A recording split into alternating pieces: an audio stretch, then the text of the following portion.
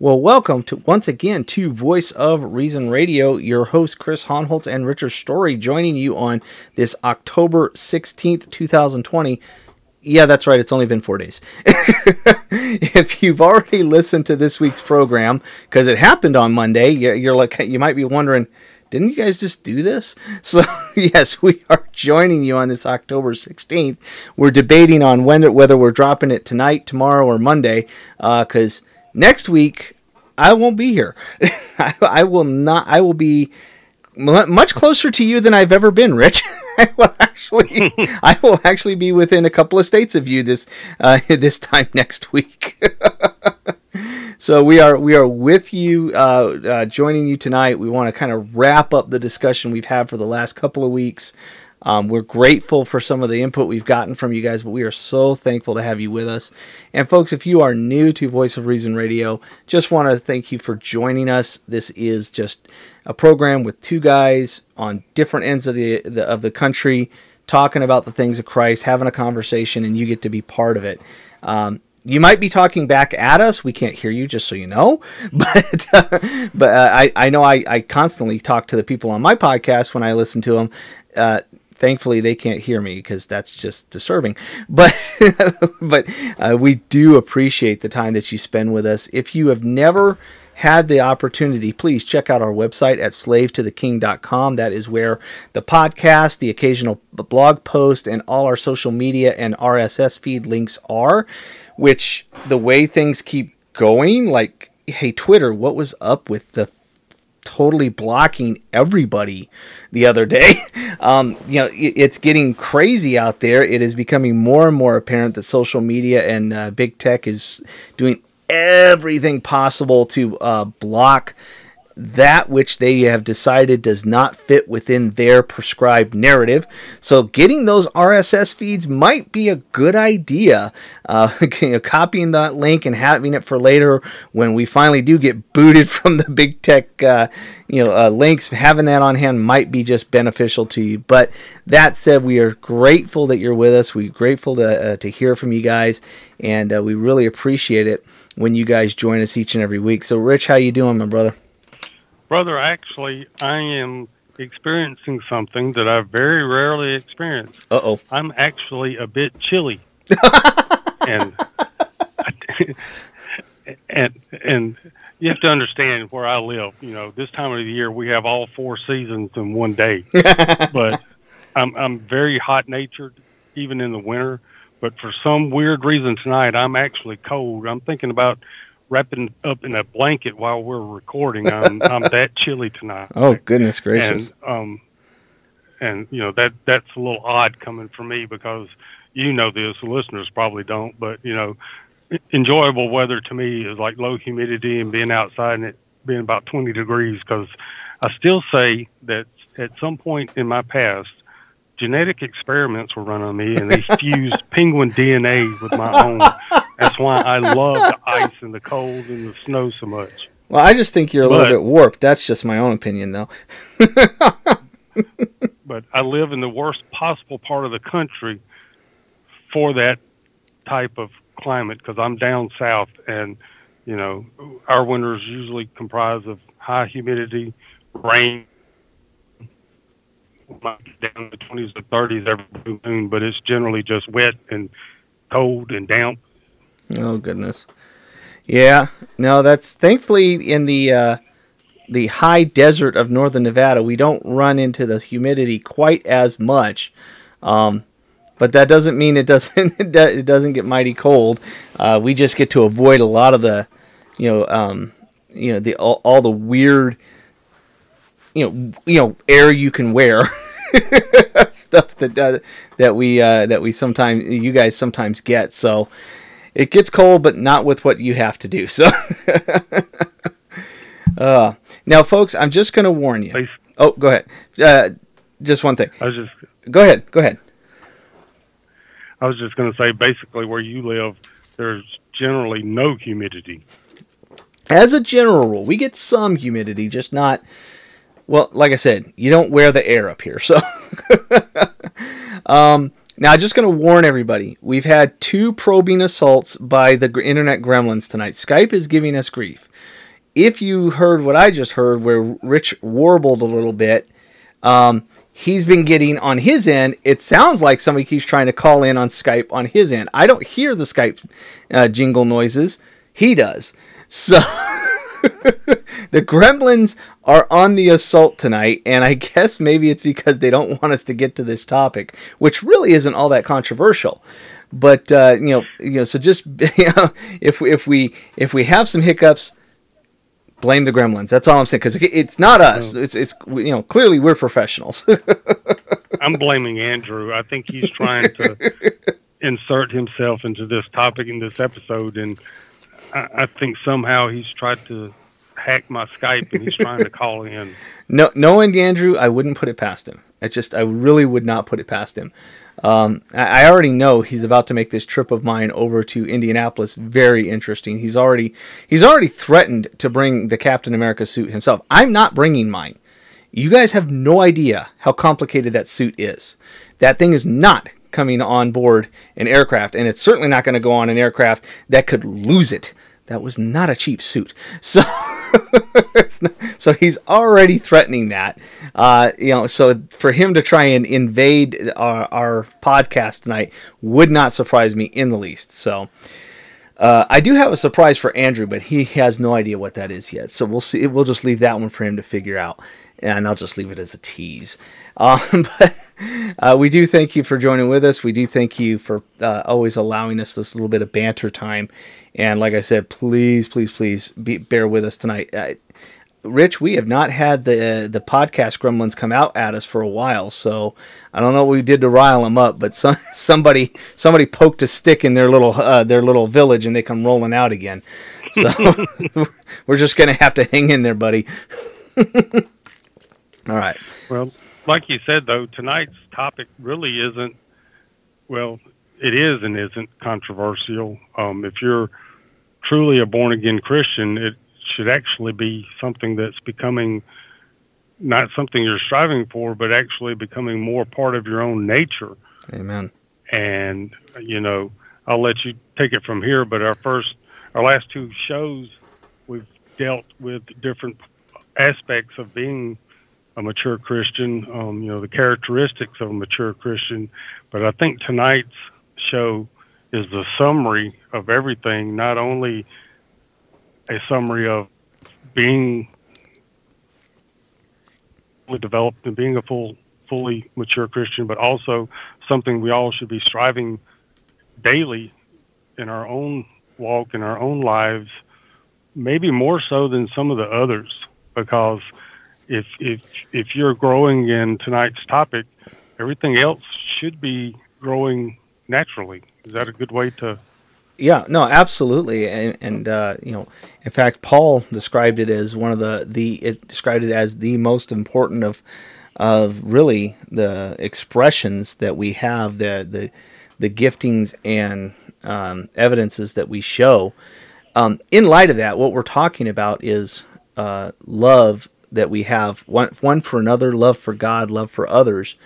So I want to throw this out there because I don't want to seem like I'm trying to butter you guys up or beat you guys down before we actually give this to you. So we're not going to hit the topic first. I'm going to give you this news bit first because I promised Nate Pickowitz we would share it tonight, and then I'll let you guys think about how you can best apply what we're going to talk about, and see if this application would work for you here. There's a GoFundMe out right now for the family of a good friend of Nate Pickowitz. He is a fellow pastor, and his name is Jimmy Snowden. His son is very, very ill and in the hospital right now, and a GoFundMe has been set up for him. And so we're going to put that in the link to the show notes. And just to give you a quick understanding of what this is, again, Jimmy Snowden's a fellow pastor. He's a good friend of Nate Pickowitz. He says, and Nate makes it very clear, Jimmy's a very godly man. I believe this has actually been set up by either friend or family of the Snowden family. So this wasn't the Snowden family that has done it. So what this says is that the Snowdens need our prayers and they need our help. I have started this page for my sweet cousin Crystal and her family. husband Jimmy and son James. Many of you know that James has spent his 13 years on this earth very sick and in and out of hospitals. James was admitted a couple of weeks ago with some very serious issues, sepsis, multiple organ involvement, etc. He's very sick, and they've been told they will not be leaving any time in the near future. So this is a young 13-year-old man who's had a host of medical issues, and now he's dealing with sepsis and multiple organ issues, etc. So this is for a family who is serving the Lord, where the father is the pastor, and they could use some help. So there's more to this, but obviously they are going through a great deal. Jimmy, who is the head of the family, has come to the end of his paid time and can't leave Crystal alone around the clock. They've literally parked their camper in the hospital parking lot, and they're taking turns sleeping in a safe environment, according to this. So this is, wherever you can help, folks are asking for that. The goal that was set by Crystal's cousin, it was Jessica Mathias. She set it at a goal of $20,000. It's currently at $17,688. So I will leave this to you. This is not in any way, shape, or form, wanting you to feel bad, wanting you to feel pushed. This is between you and God. If God has put you in a position where you can help and you can, then consider doing it. Prayerfully consider doing it. If you can't, if you just cannot do that, and God has not so equipped you, then pray. Pray like crazy for this family, because they're going through a lot. Whatever we can do to help, the household of God, let's try and do that. But where we are just not so equipped, and we talked about this last week, by the way, when we talked about the Philippians, there was a period of time they could not help. And Paul told them, hey, God is taking care of me when there's plenty and when there's none. And don't panic that you couldn't help because you didn't have occasion to. If you cannot, this is not a push for you to just somehow feel guilty about doing this and you need to help. But if you are so able and God has so equipped you, please consider doing this. This is a man who is serving the Lord, and his family is in need. So that would be an expression of Christian love for those in the household of faith. So I'll put this in the show links, but I wanted to put that out there. I think it's one of those things where, as a church, we can step up and we can help those in the church in need. This is one of the greater expressions of love that we can show. So that said, Rich, getting actually to the topic of love, we've been talking this is our third week in a row talking about Christian maturity. We started with the idea that to even grow in maturity, in Christian maturity, you have to be a Christian to begin with. You have to be humbled before God. You have to see your sin for what it is. You have to bow the knee to Christ, recognizing you rightly should be judged for your sins. That said, you turn to Christ in repentance and you trust in Him, and that humiliation and that humbling that you receive before the Lord, that gift of repentance and gift of faith, bringing you into the family of God, setting you forward on your Christian walk. That's the first place we go. And then we talked about last week that as we grow in the faith, one of the most difficult things to go through, but one of the most necessary, is suffering and trials that brings you to this point where you are just solely dependent upon the Lord. You look to God, you look to Him for provision, you are looking only at Him and not at your circumstances, not at what you don't have, not at what you do and think you need more, not at what you don't have and think you just don't have enough. But rather, no matter what the circumstances are, you are trusting wholly and completely in God, as Paul did when he was writing to the Philippians, saying, thank you for the gift. And I want you to know, don't feel like this was something I expected you to do, because no matter what happens, God is my provider. That was showing that ultimate ultimate growth and maturity, where his dependence is solely upon the Lord and His promises. So as we step forward out of this, one of the things that we want to think about is, why is it Paul could say the things that he did? Why was he acting so pastorally toward the Philippians? Why did he want them to be focused not on what they could or couldn't equip him with? Why did he care about not wanting them to worry about their circumstances and their financial capabilities? It was because of his love for them. This great expression of love, this pastoral care that he had for them. And that is one of the things that I think, Rich, as we talk about maturity and we're kind of wrapping this topic up, how do we express genuine Christian maturity? It is the love that we have. And, going back to what Jesus taught his disciples in John chapter 13, Jesus says to the disciples that a new command, verse 34, a new commandment I give to you, that you love one another. Just as I have loved you, you are also to love one another. How did Christ love them? He loved sacrificially. He loved to the point of death, putting himself on the cross for their sake, and through them, the gospel is proclaimed. That was his love, that sacrificial love. And he says further in verse 35, by this all people will know that you are my disciples, that if you have love one for another. Is it your doctrinal precision? No. Is it having the right denominational affiliations? No.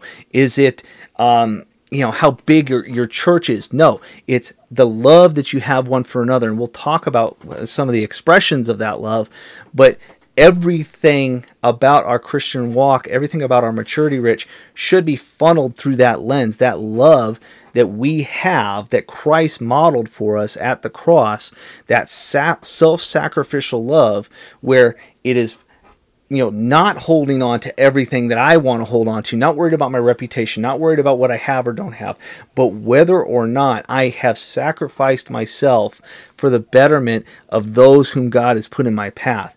That is one of the I think, pinnacle of Christian maturity, where we have so become dependent upon God that we are showing love for those who he has put in our lives. So would you say that's a good way to explain that?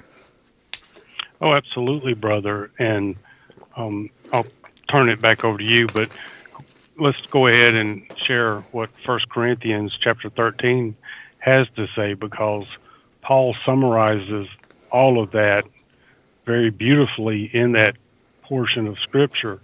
And it should be our defining guidepost as we study the Bible, as we study things of Christ, as we pray.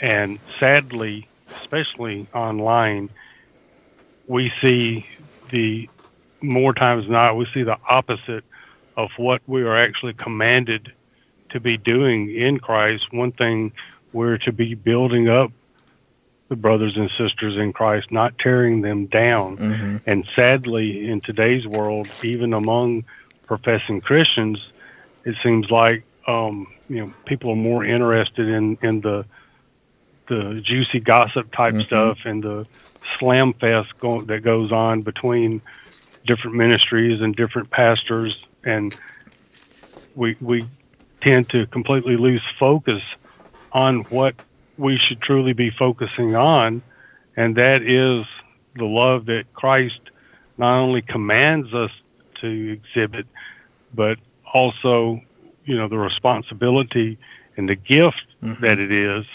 Because without love, no matter how many years we spend in seminary, no matter how much biblical knowledge we have, no matter how many verses of Scripture we can quote, it's all useless without the love that Christ commands us to put on, to live in, to be an expression of. Because in another portion of Scripture, it talks about love one another so that the world knows that you are in me, that our actions, our attitudes, our speech are to glorify Christ in our love for one another and not in the things of the world. Amen. Amen. It's funny because you talk about, that our love is for one another. It's not for not love for the things of the world. When you look at what Paul writes in Galatians chapter 5. You start with verse 16. Paul writes to them, but brother, yeah. Before you get to that, let's backtrack. Let's do 1 Corinthians, because I think that's actually the primary that segues into Galatians. Okay, yeah, we can do that. I just wanted to point one thing out, but yeah, I think we will do that. Let me jump over real quick. I got the wrong page up.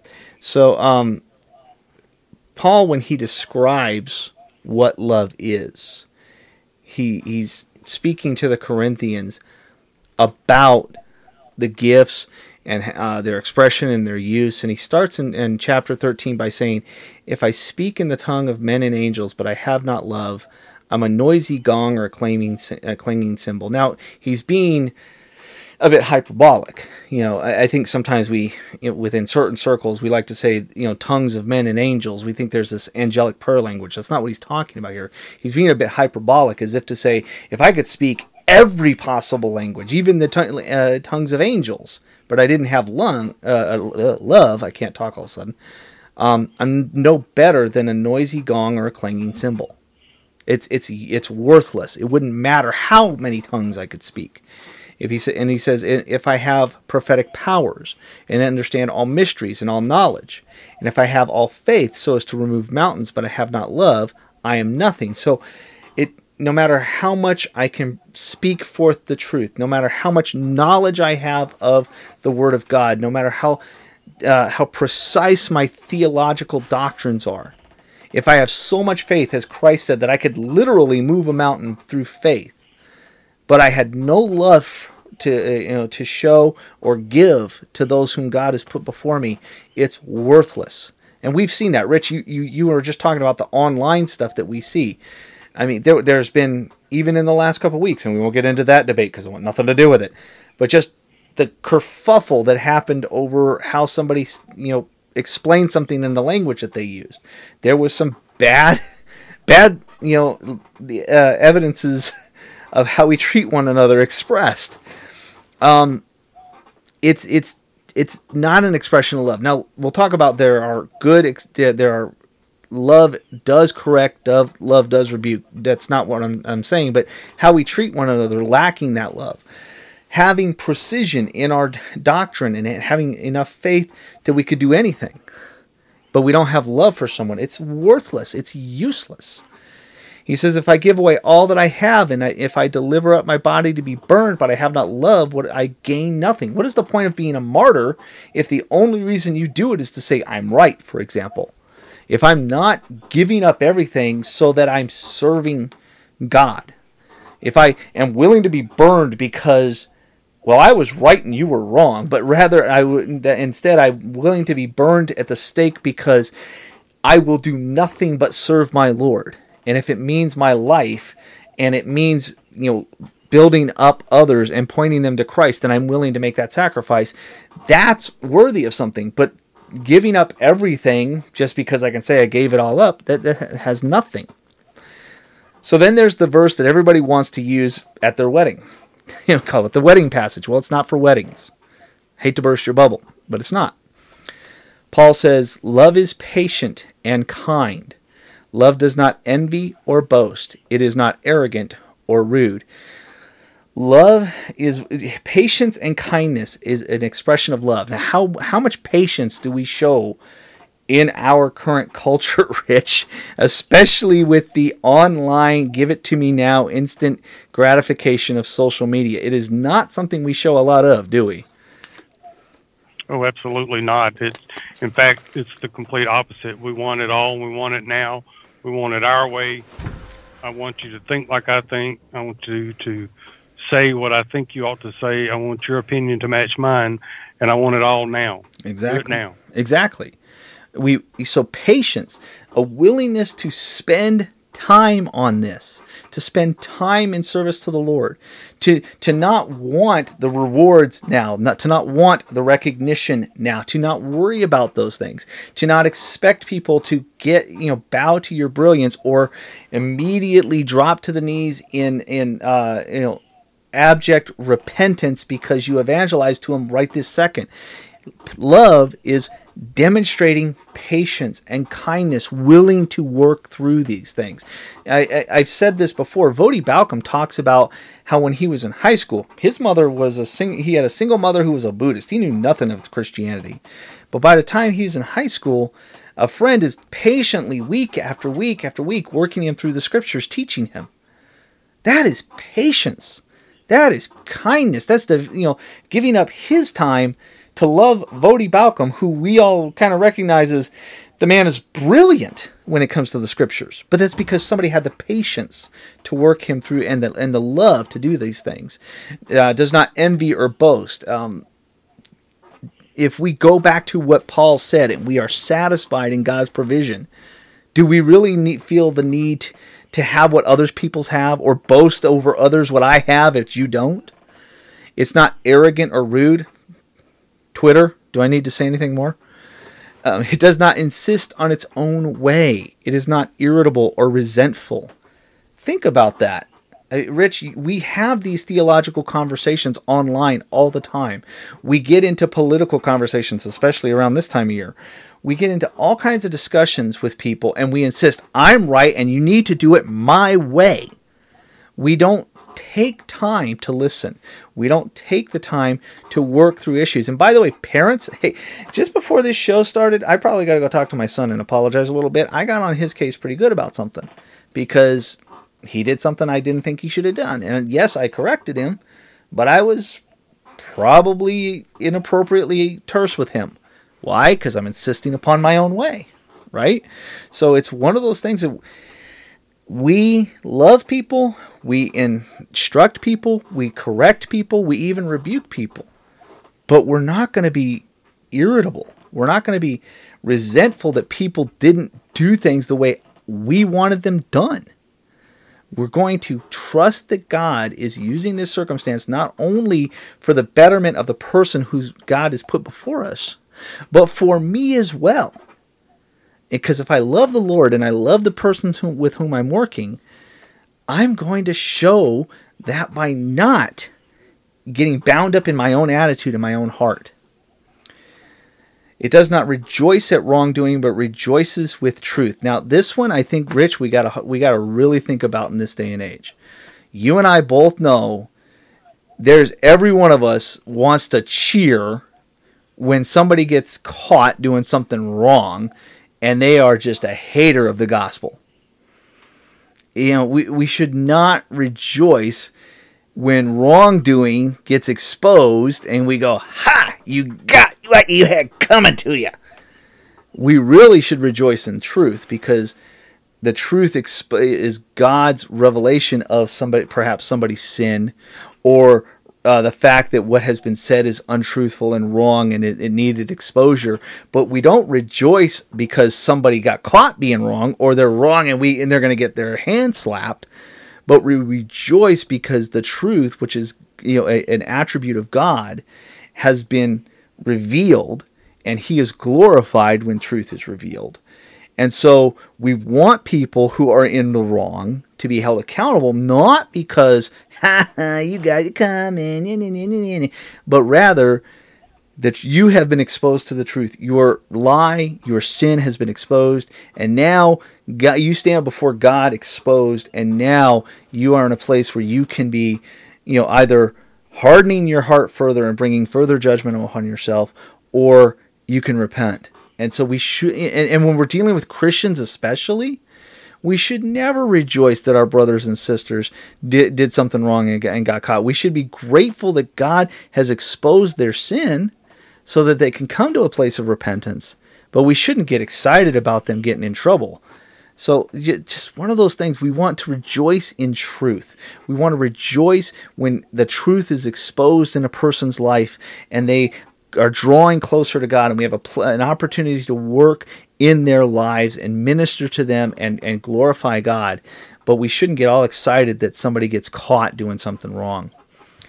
And then he goes on to say, love bears all things, believes all things, hopes all things, endures all things. And then in verse 8, love never ends. Rich, actual love for our brethren. We're bearing through these things. We believe all that God has told us, that He is sovereign over all things, that as we are ministering in people's lives, that we are doing, as we have so often talked before about the gifts that God gives us, that we're using them for the edification of the body.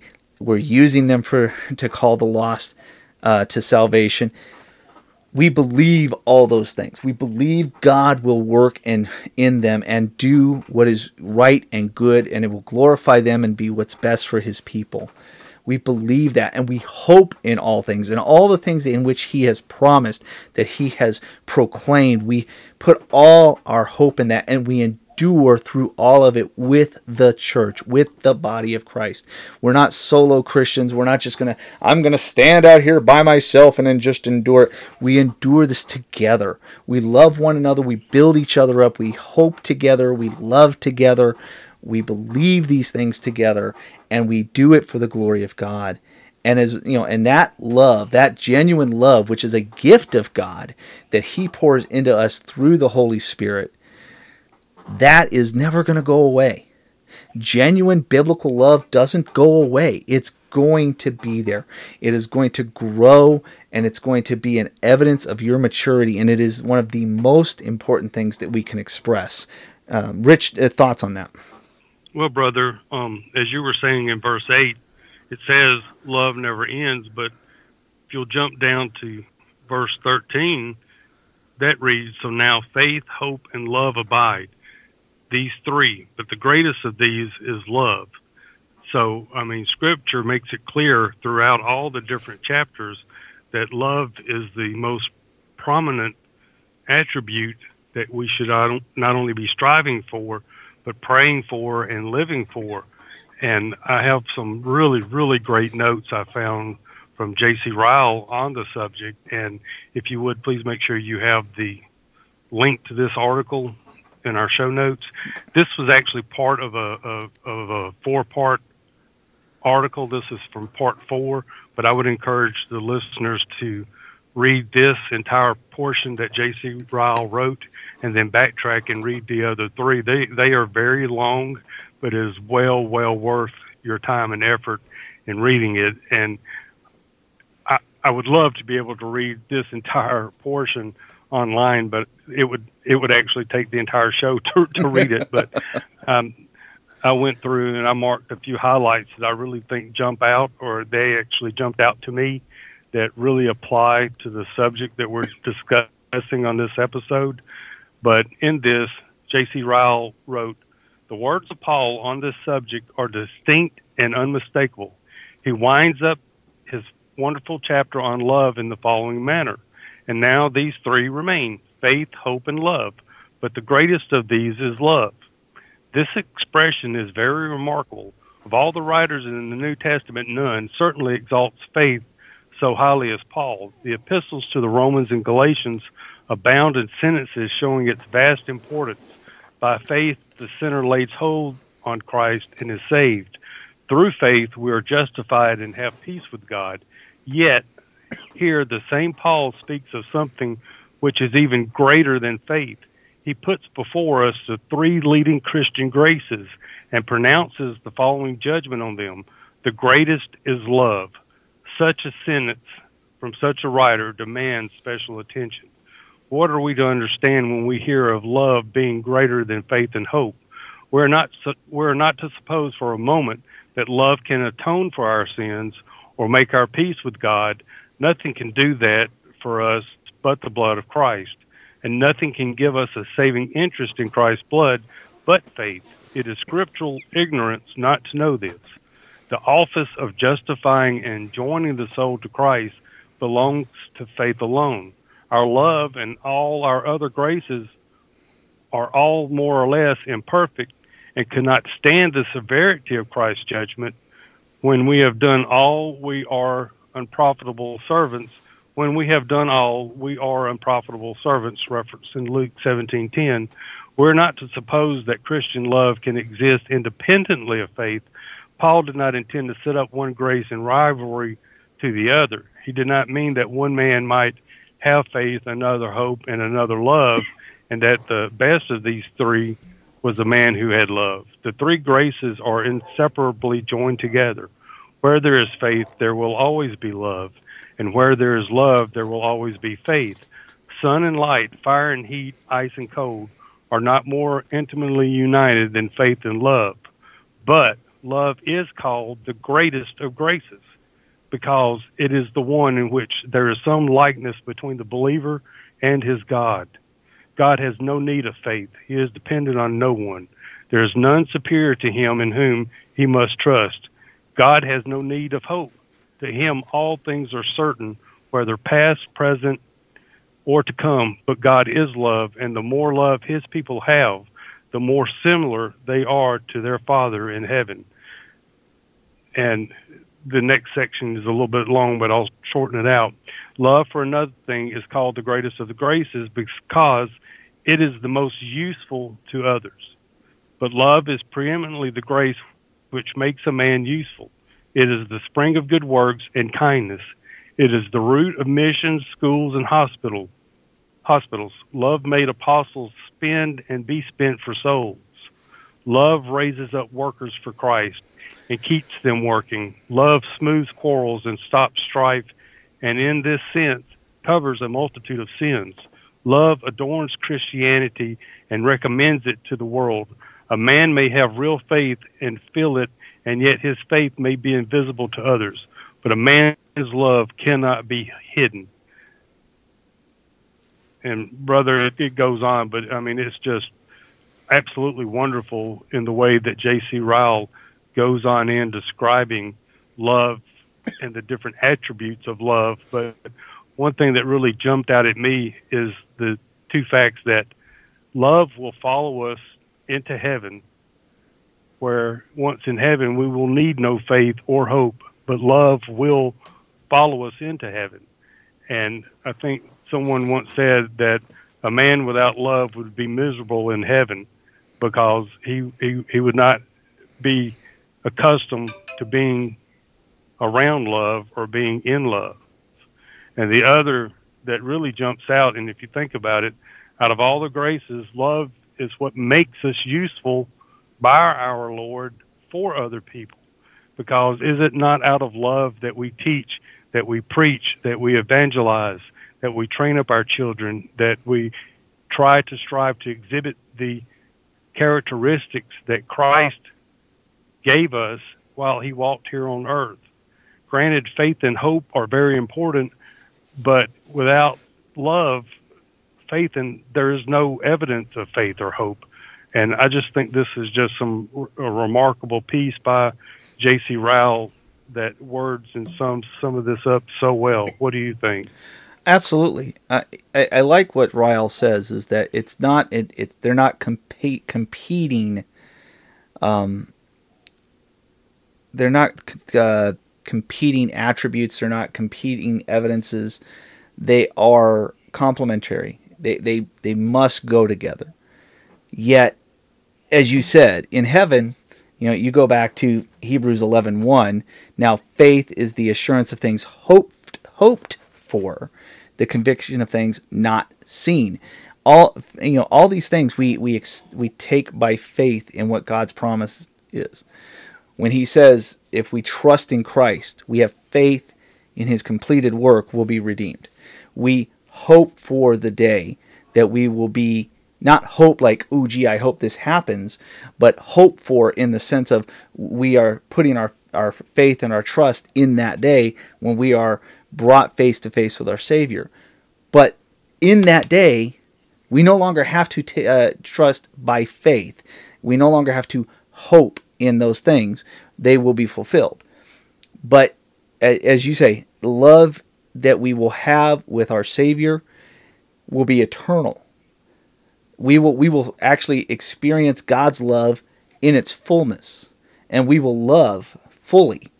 So the idea that you can have these as some sort of competitive attributes, some sort of competing, pieces against each other, absolutely correct. When Ryle says that's the furthest thing from Paul's mind. So when someone says, "Oh well, love is the greatest thing. They're not. We should not be treating it as though love is somehow so much more important than faith, for example. Because without faith, we can't have salvation in Christ. That's the mechanism by which we're saved. You don't have genuine love without faith. So you don't have genuine biblical love. But the fact that Ryle points to this thing and says it is what is most, makes us most like God, because we now can love in a way that is, as we are, for example, as husbands, we are called to love our wives as Christ loved the church and gave himself for her. Christ's love was sacrificial. He put himself on the cross for his bride. And in the same way, husbands are to love their wives that way. That's sacrificial love. You can't do that apart from God. Okay, people can show love for somebody and they can sacrifice, like a parent can sacrifice for their children. But not in the way that God sacrificed. And without God's indwelling presence in us, we will never be like that. So when we have faith and when we are redeemed, we are made most like God, because when we exhibit that kind of love that can only be in the life of a believer, we are made more like our Savior. And that's amazing to think that God communicates and gives us this ability to die to self, to love him and to love others in a self-sacrificing way where we care more about him and his glory and his desires for mankind, and putting ourselves on the line, our relationships, even our safety when it comes to doing the things of God. You can't do that apart from him. So the idea that it makes us more like God, that is amazing. And then, well, considering, go ahead. No, you go ahead. No. Finish.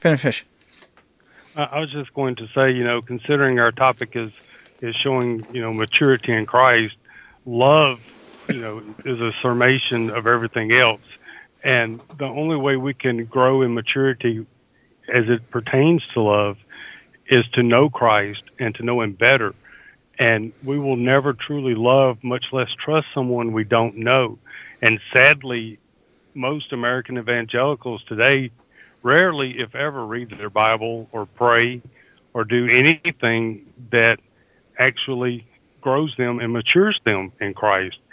And while, we cannot manufacture a false love on our own, there are things that as Christians we can look to and be doing to nurture our love for Christ and to nurture our love for others. And, being able to look back, over the last 10 years since I've been saved, I can see areas where I have grown and have improved and matured in this area when it comes to truly loving others as Christ loved us. But, I'm by no means close to where I'd like to be. Mm-hmm. But, that's one of those things. If as husbands, you and I, if we tell our wives we love them without ever expressing that love in something other than just words, would they truly believe that we actually loved them? If we ignored them, if we avoided coming home, if we avoided being around them, if we avoided talking to them, if we never read letters that they wrote to us, and yes, Chris and I are old enough to remember receiving letters, our wives would never truly believe that we actually loved them without action. And that kind of reminds me back to what James said about faith without works is a dead faith. Well, love without active love is a dead love. Amen. And I think that's when Ryle says it is the most useful to, it is the gift that is most useful to others. That's what he's talking about. That we are putting our time and our energy into someone for a reason, that we are giving of ourselves, that we're putting ourselves to the side and putting someone else first. This idea that we esteem others as better than ourselves. In this world, think about it. What's going on? What the huge debates right now? The chanting in the streets. It's all about, I'm not getting the justice I think I should get. Now, some might say, well, no, I'm doing this for that group. But it's still about promoting you and your view. It's not about truly loving. It's how hard is it to go into the street and hold up a sign versus going into a community, giving up all that you own, giving up all that you have, setting up a building where you're going to minister to people, provide for people's needs, counsel them, comfort them, be available 24/7. That's what people who have planted churches and missions and hospitals and adoption agencies have done for generations. You can go into the street and chant no justice, no peace, and say, see, I love people. Or you can do something where nobody will ever know your name. Nobody will ever hear of you. You won't have a podcast or a Twitter account or a book deal or be seen on CNN or MSNBC or Fox News. And yet, every single day of your life, you're doing something for other people. And in the life of a Christian, hey, here's one for you moms or you dads. You might think, I can never do what my pastor does. I can never be a John MacArthur. I can never be a Steve Lawson. I can never be the guys who write these books. Guess what you don't have to be? A John MacArthur, a Steve Lawson, a guy on a book tour, or anything else. You don't have to be a podcaster or a blogger. You can be a mom or dad and pour your life into your children and your spouse out of your deep love for God and the people He's put in your life. And you've done so sacrificially, not for your own glory, not for your own recognition, because nobody ever gets to hear about you. You show up to work every day. You put 110% into your job because you love God and you're grateful for the job He's given you, and you pour your life into others. And so what Ryle says, it is the most useful to others.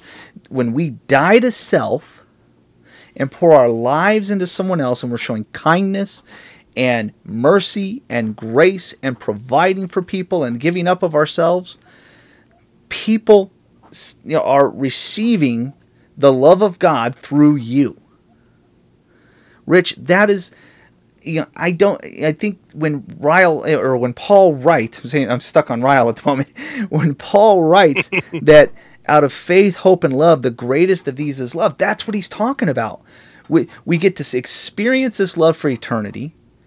We get to be made more like our Savior, and we get to be the instrument by which God pours love into life of other people in a practical, tangible way.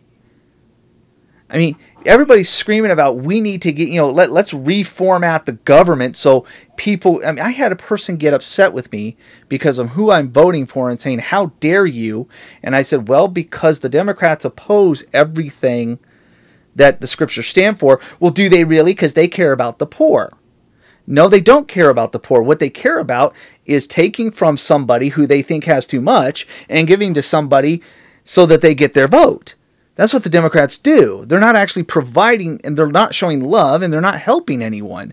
They're creating dependence, and they're creating a system where everybody will be equally poor, but nobody's being provided for. But genuine Christian love, Rich, man, we give of ourselves because we love.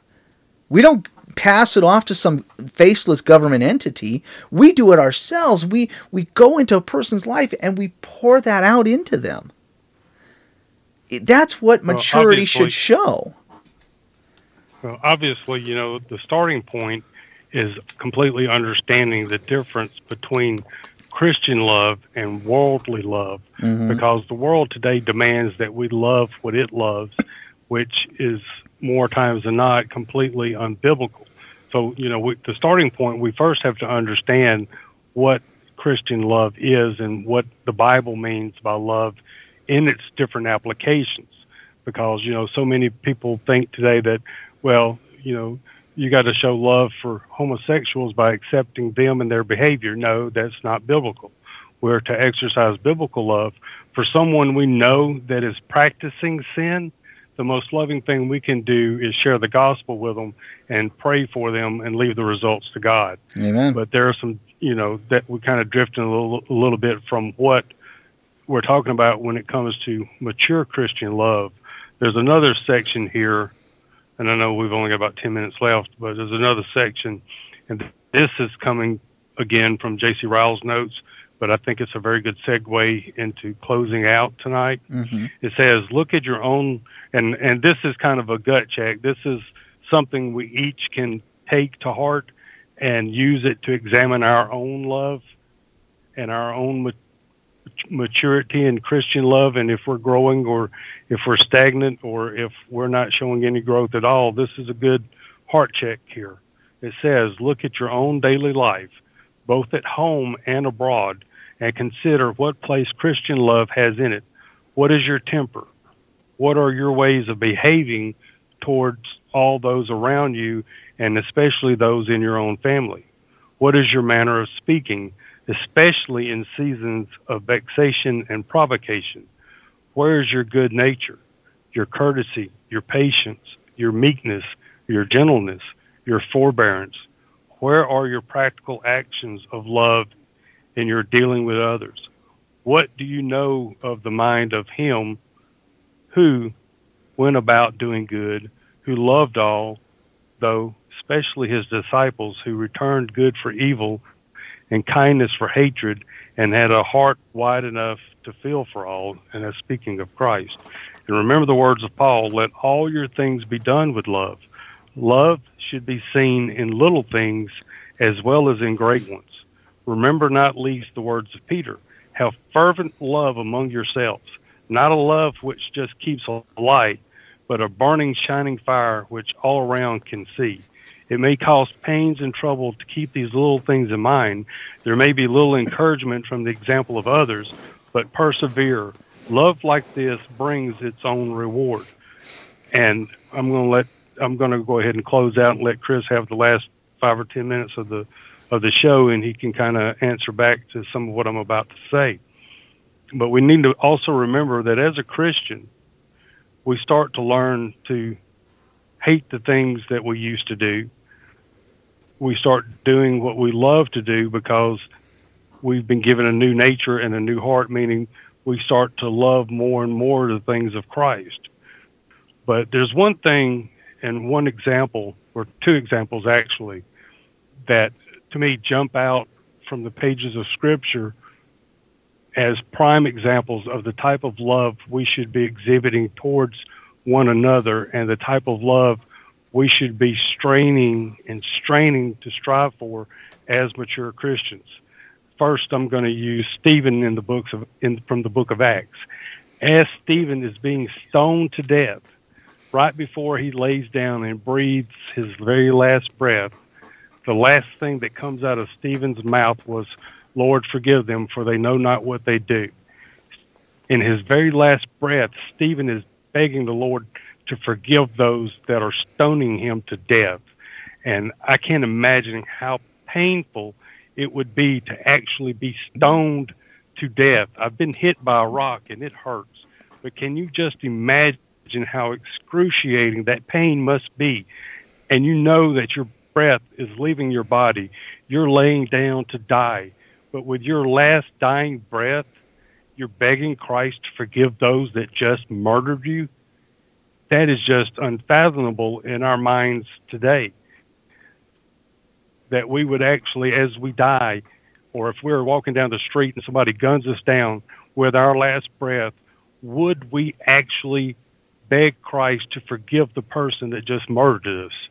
And I'm asking this, Chris, don't answer, but I'm just asking this not only to you, but to our listeners. Ask yourself, do you possess that type of love that would enable you to beg Christ to forgive someone that just murdered you? But more importantly, are we capable, or do we even come close to exhibiting the type of love that Jesus Christ himself carried with him while he was on earth? And believe it or not, for me, as I read through this, one of the greatest examples of Christian love is Judas. Okay, now don't turn off the podcast. Hold on, folks. Hold on. I've not gone crazy. I'm making a point here.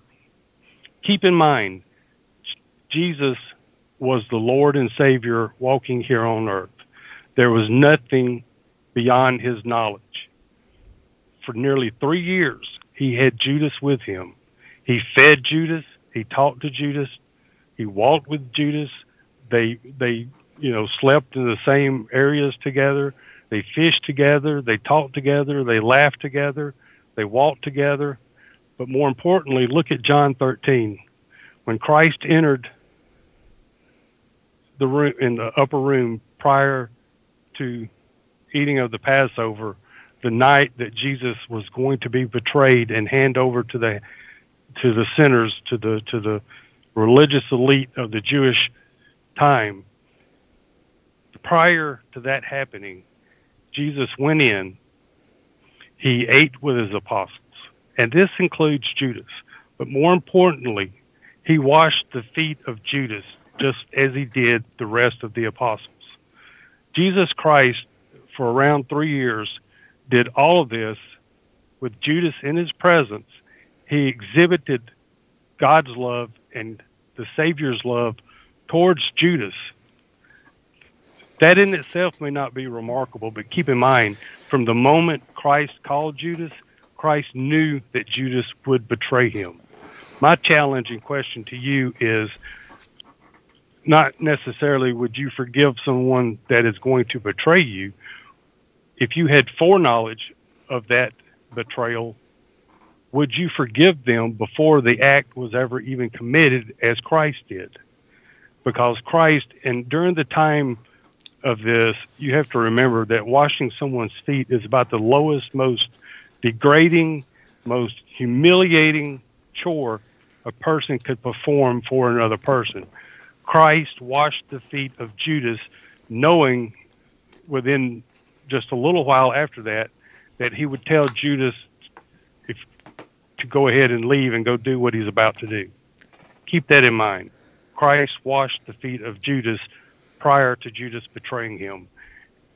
And more importantly, from the time Christ called Judas, he knew what Judas was going to end up doing. Throughout that time, Christ knew Judas was a thief. He knew he was a backstabber. He knew Judas was going to betray him. But throughout that time, Christ treated Judas the same as he treated all the rest of his disciples. He treated him with love and taught him and tried to guide, well, not tried, but he did guide him. Christ knew that Judas would betray him because it was foretold in the Old Testament, but he never once complained. He never once spoke ill of any of he never spoke ill of Judas. He never spoke ill of those that were torturing him and questioning him. And you read his response to Pilate, he just basically didn't answer him. But to me, the greatest example of Christian love is knowing that someone is going to do something that causes us not only bodily harm, but an excruciating death. But yet Jesus washed the feet of Judas knowing what was going to happen. Let that sink in and let that carry over into your daily life. And we have no foreknowledge. We don't know what tomorrow's going to hold, much less an hour from now. But if we truly want to be mature Christians and be mature in love as Christ, that is one prominent thing that we have to really show enough pray and strive for is to be able to truly forgive those that persecute us, that speak ill of us, that are saying and doing things to harm us, that are, at work or even in family life, we're betrayed. But yet Christ commands us to not only continue to love those people, but to forgive them even if they don't ask for forgiveness. Is that not amazing, brother? That's an amazing expression of love, and you're absolutely right when you think about, Stephen, who stood before the Sanhedrin, gave them a history lesson, gave the Sanhedrin a history lesson, and then called them out for the sin that they had committed, the same sin of their forebears.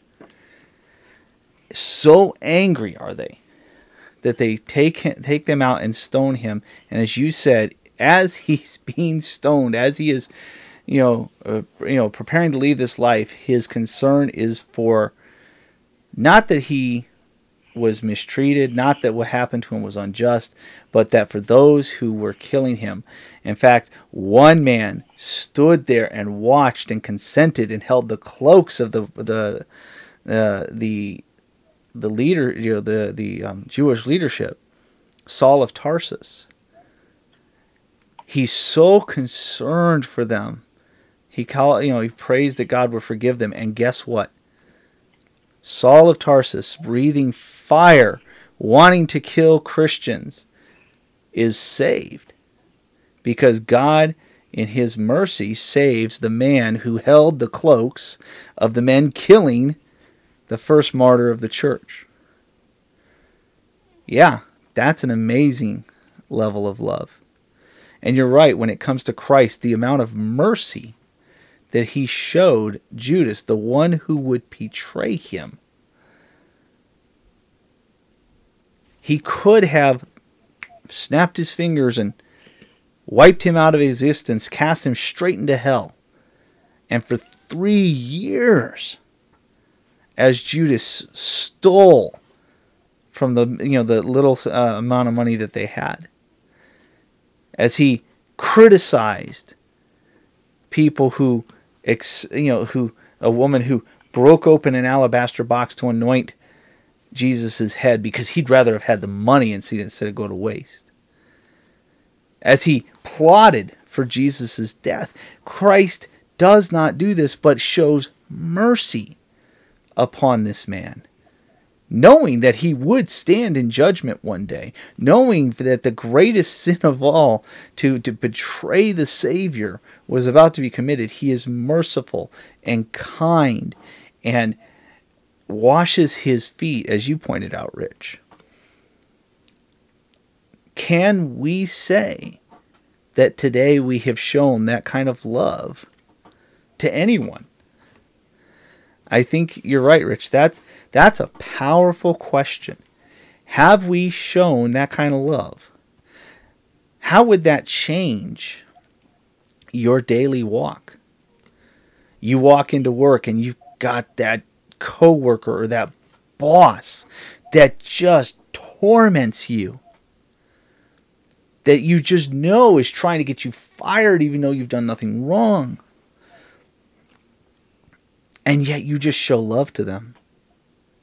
You're merciful to them. You do things for them even though they don't deserve it. You could stand up to them and call them out and yell at them and all kinds of stuff. It would be justified. But you're merciful. You've got that family member that just makes your life a nightmare. Maybe it's a spouse. Maybe it's a close relative. Maybe it's a child or a parent. And all you want to do is get in their face and say, "How dare you do this to me?" And you pray, "Lord, forgive them." And you just love this person. Not a love that doesn't correct, not a love that doesn't call out sin, not a love that doesn't preach the gospel, but you love them. And it's evident in the way you speak and the way you treat them. And even when you tell them, "No, I won't do this for you because you're being manipulative," it's clear that you do it out of a genuine concern for their well-being, not because you're tired of being messed with. How would it affect your online presence? Think about it. In this, now what are we away from? About 2 weeks, Rich? 2.5 weeks from election? and how we treat somewhere like that. Yeah, I mean, how we treat one another. I've seen, I think, 3 separate pictures now of something that it just amazes me to see. Shouldn't amaze me, but it did. And it's people wearing a shirt or a button or holding a sign, standing next to one another, smiling, and each has a Biden or a Trump sign, shaking hands and treating each other like a human being. Now, that's a little bit different, obviously. It's a political issue. But that's an expression of love for another human being, recognizing we don't agree on this issue, but we can treat each other respectful. Now, imagine how we could do that as Christians online when we're dealing with some contentious issues. Sometimes deeply theological issues that, hey, this is right and this is almost right, and the almost right is going to lead someone to hell or into false theology. And you know what? It's loving to tell the truth. You're right. It is loving to tell the truth. Can you be loving when you're lovingly telling someone the truth? Because that needs to be expressed too. You can lovingly correct someone, and you can love them by correcting them. Can we do that? Can we have that deep-seated love for another creation, someone made in the image and likeness of God? Can we do that? How would your life be transformed by showing the love and mercy, just as rich example with how Christ was toward Judas, his betrayer, and how Stephen was to those who murdered him for his faith? How much love can you muster today? How much humility do you need to have, going back to our first episode of this? How much maturity as you go through suffering can you grow in? And how can you evidence that maturity by the love that you have for your Savior and for the people He puts in your life?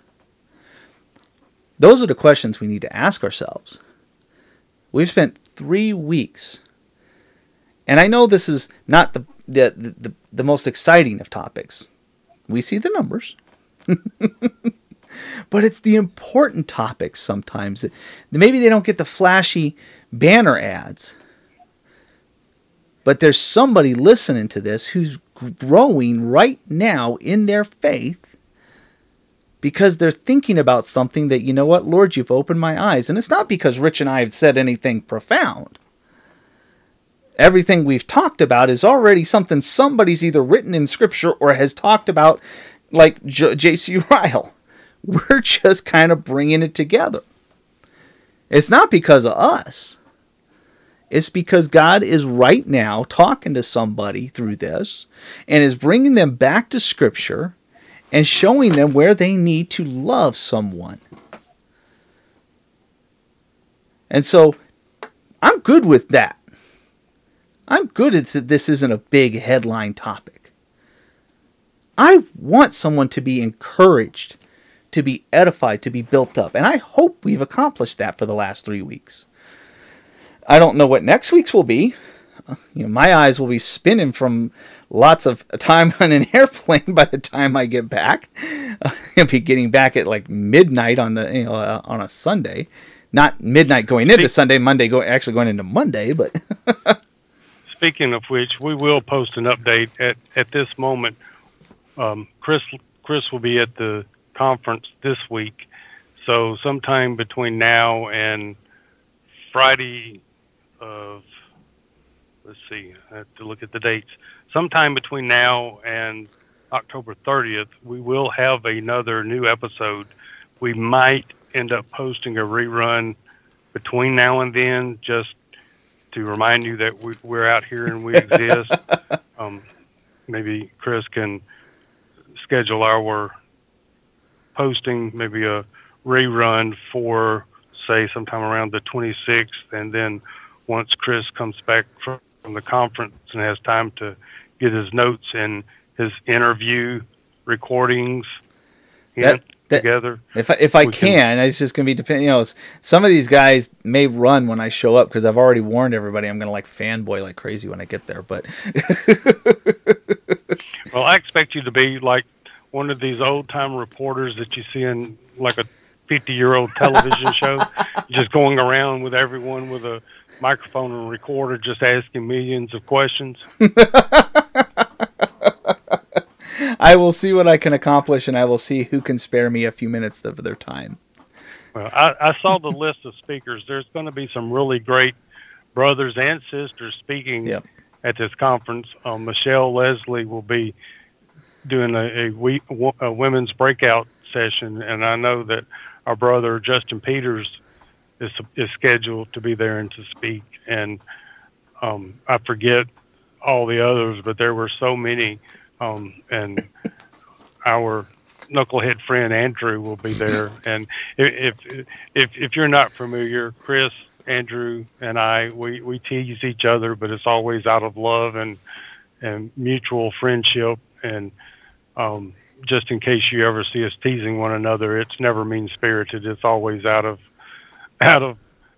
just fun, because all three of us. I have met Andrew. Chris has met Andrew. I've never met Chris, and Chris has never met me. So it's just bizarre. It is weird. I thought we're supposed to be teasing Andrew. We're not actually supposed to be serious. That's the agreement? Sorry. I got to work on that. No. Yeah, that's the weird part about this, brother. I've actually spent more time face to face with Andrew than I ever have with you, and you and I have been podcasting for about 7 years, and we've yet to come face to face. It's just odd. God has got a sense of humor.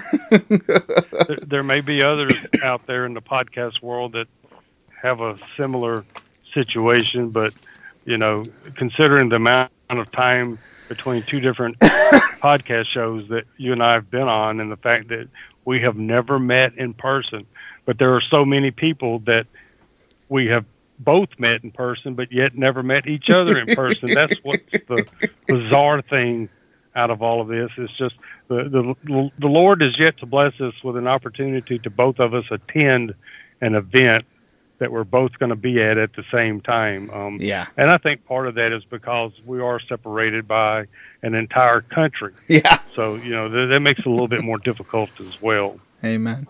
Amen. It sure does. All right. So we will see what we can do to figure out what next week will look like. We appreciate your patience, as we try to figure out and dial in the perfect day of the week to drop these episodes.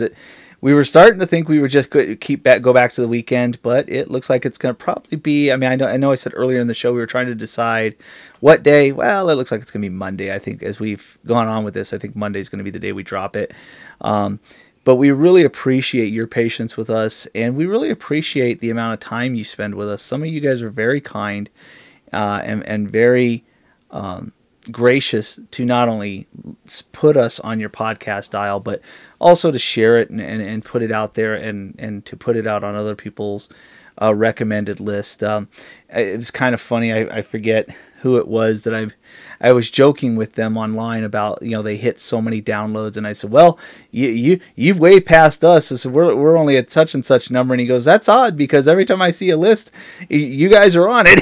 So you guys are so kind and so gracious to put us out there, but we will continue to keep doing what we're doing, because I think the Lord has been gracious to us to let us do it, and we want to continue to be a blessing to others. We've always said, and I say it again, 2 goals. Number 1 is to glorify God, and the second is always to edify the saints. And if we can do that in some way, even if it's one person, 100, 1,000, or whatever the Lord allows us to be heard by, we're going to continue to do that. So we're grateful for it.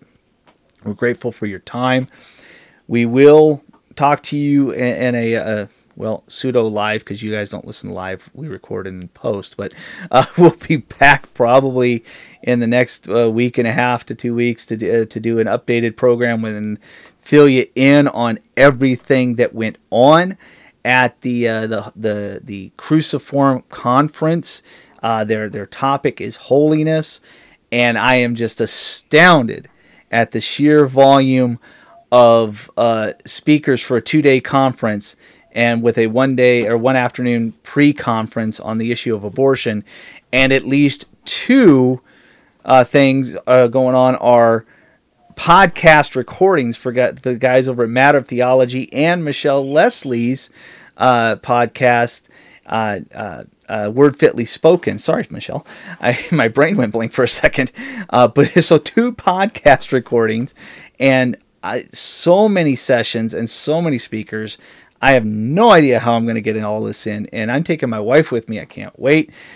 I just am not looking forward to spending hours upon hours in a metal tube with a whole bunch of people with face diapers on our faces. Yay, that just sounds like so much fun.